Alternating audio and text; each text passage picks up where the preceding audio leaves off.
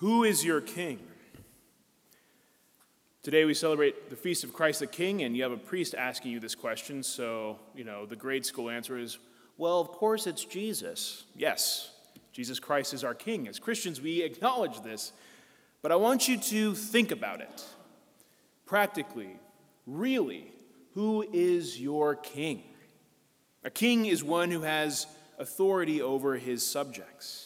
A king is a ruler who has the power to benefit or harm his people. We see this in history. An earthly king rules a kingdom, but he also wants to conquer and to expand his kingdom. Kings do this by the strength of armies and with their influence over their subjects. There's a long history of good and a lot of bad kings, but eventually they all died.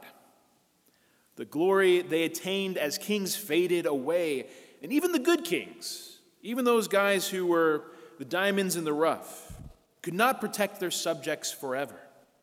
Every kingdom eventually fades away, and with the passing of time, it is no more. However, this does not stop us from following kings who reign over fading kingdoms.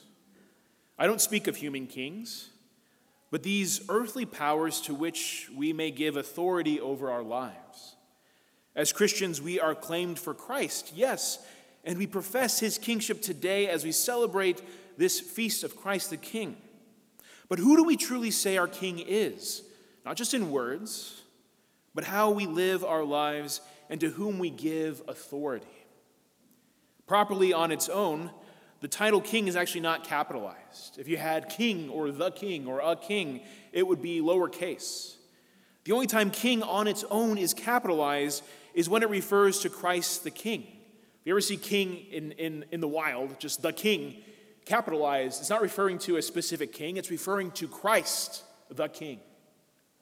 But if we reflect on the state of our lives and look at the world we live in, we realize that there are actually many lowercase kings. There is a constant temptation to surrender authority over our lives to these lowercase kings, these kings of sin. We look at lust, gluttony, greed, sloth, wrath, envy, and the most powerful of them all, pride. As we encounter temptation in the world and struggle with suffering, we often find ourselves under the authority of sin. On our own, due to our fallen nature, we are quite weak when it comes to combating sin. As we give in to sin, we allow it to have authority over our lives, to reign over us as an oppressive and diabolical king that breeds desolation, hopelessness, and a great and severe suffering in our world. How then are we able to escape the oppression of such kings with power that extends through the history of mankind and whose authority is seen throughout the world? To escape the tyrannical reign of sin, we need someone who can liberate us. We need someone who is more powerful than sin, suffering, and death. We need a Savior. And we celebrate today the fact that we have one, a Savior King. We celebrate Jesus Christ as our uppercase King, the Word of God through which all things were spoken into being, made flesh in order to redeem all creation by his death and resurrection. His coronation was not with a crown of gold, but with a crown of thorns, and instead of cheers of celebration, his kingship was met with spitting and yelling. His war for our liberation was not fought on a battlefield, but on the cross, and his victory was not met with large parades, but with a silent realization of an empty tomb, the realization that Christ had conquered death itself by his resurrection. Now our King sits on his throne with authority and power over the living and the dead. As this great liberator king, oftentimes the image idea of a king is that his people serve him. That's how history tends to paint kingship. But we see, especially in today's gospel, as you have the Pharisees and those jeering at our Lord on the cross, they say, why does he not save himself?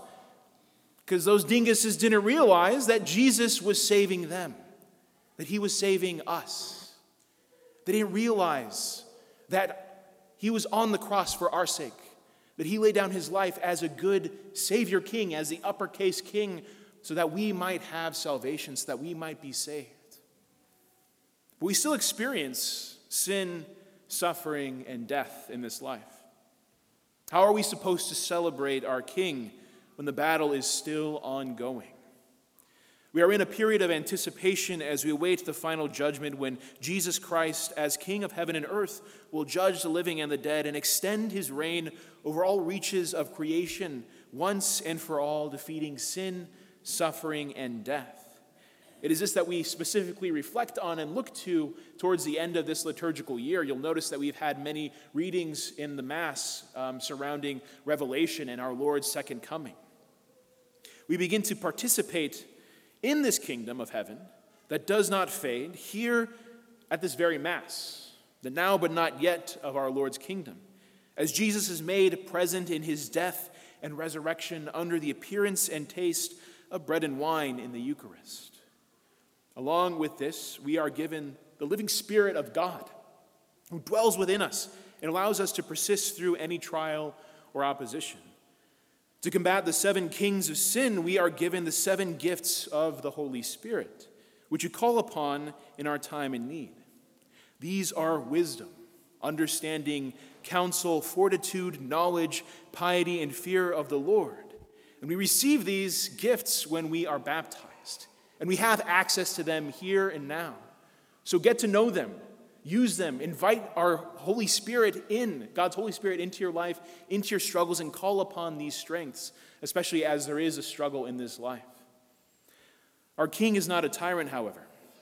We are free to accept or to reject his invitation to the kingdom. Because of this, we may continue to serve as subjects to the kings of the world. It's not uncommon that we may find ourselves in a situation where, because of influence of others, because of our culture, or because of a lack or struggle in faith, we may reject our Lord as King. We may even be embarrassed or self-conscious about the fact that we profess Jesus Christ as our King. There's a very strong social pressure to push us away, to say, don't proclaim your faith. Don't profess your faith in public. This shouldn't be part of who you are in every aspect of your life.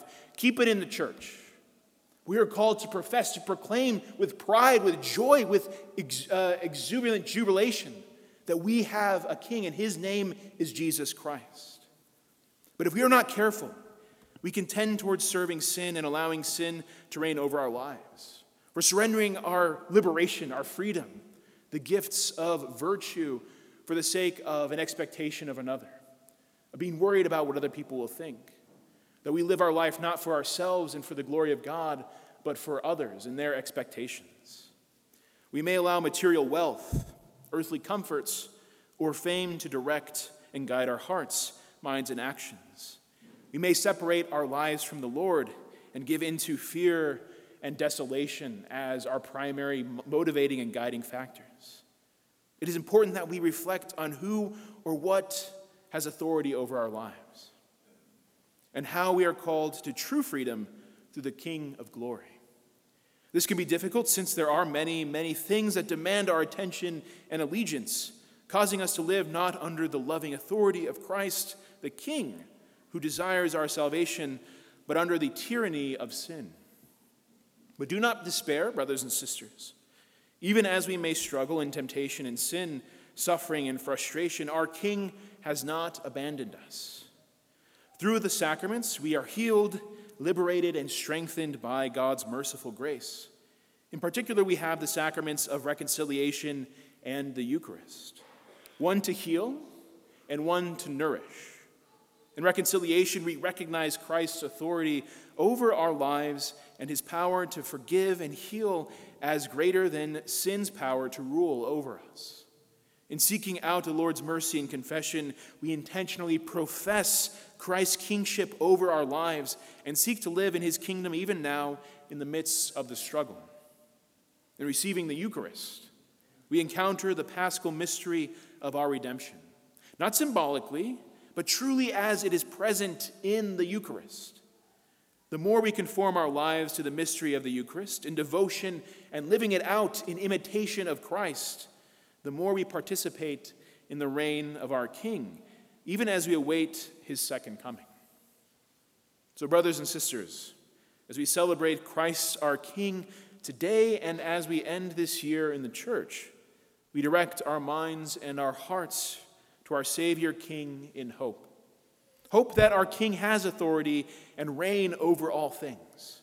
Hope that even as we combat the lowercase kings of sin and even suffering, death, and that struggle of temptation in our life, we will persist by God's grace and mercy. And hope that even now we begin to participate in Christ our King's unfading kingdom of glory. Amen.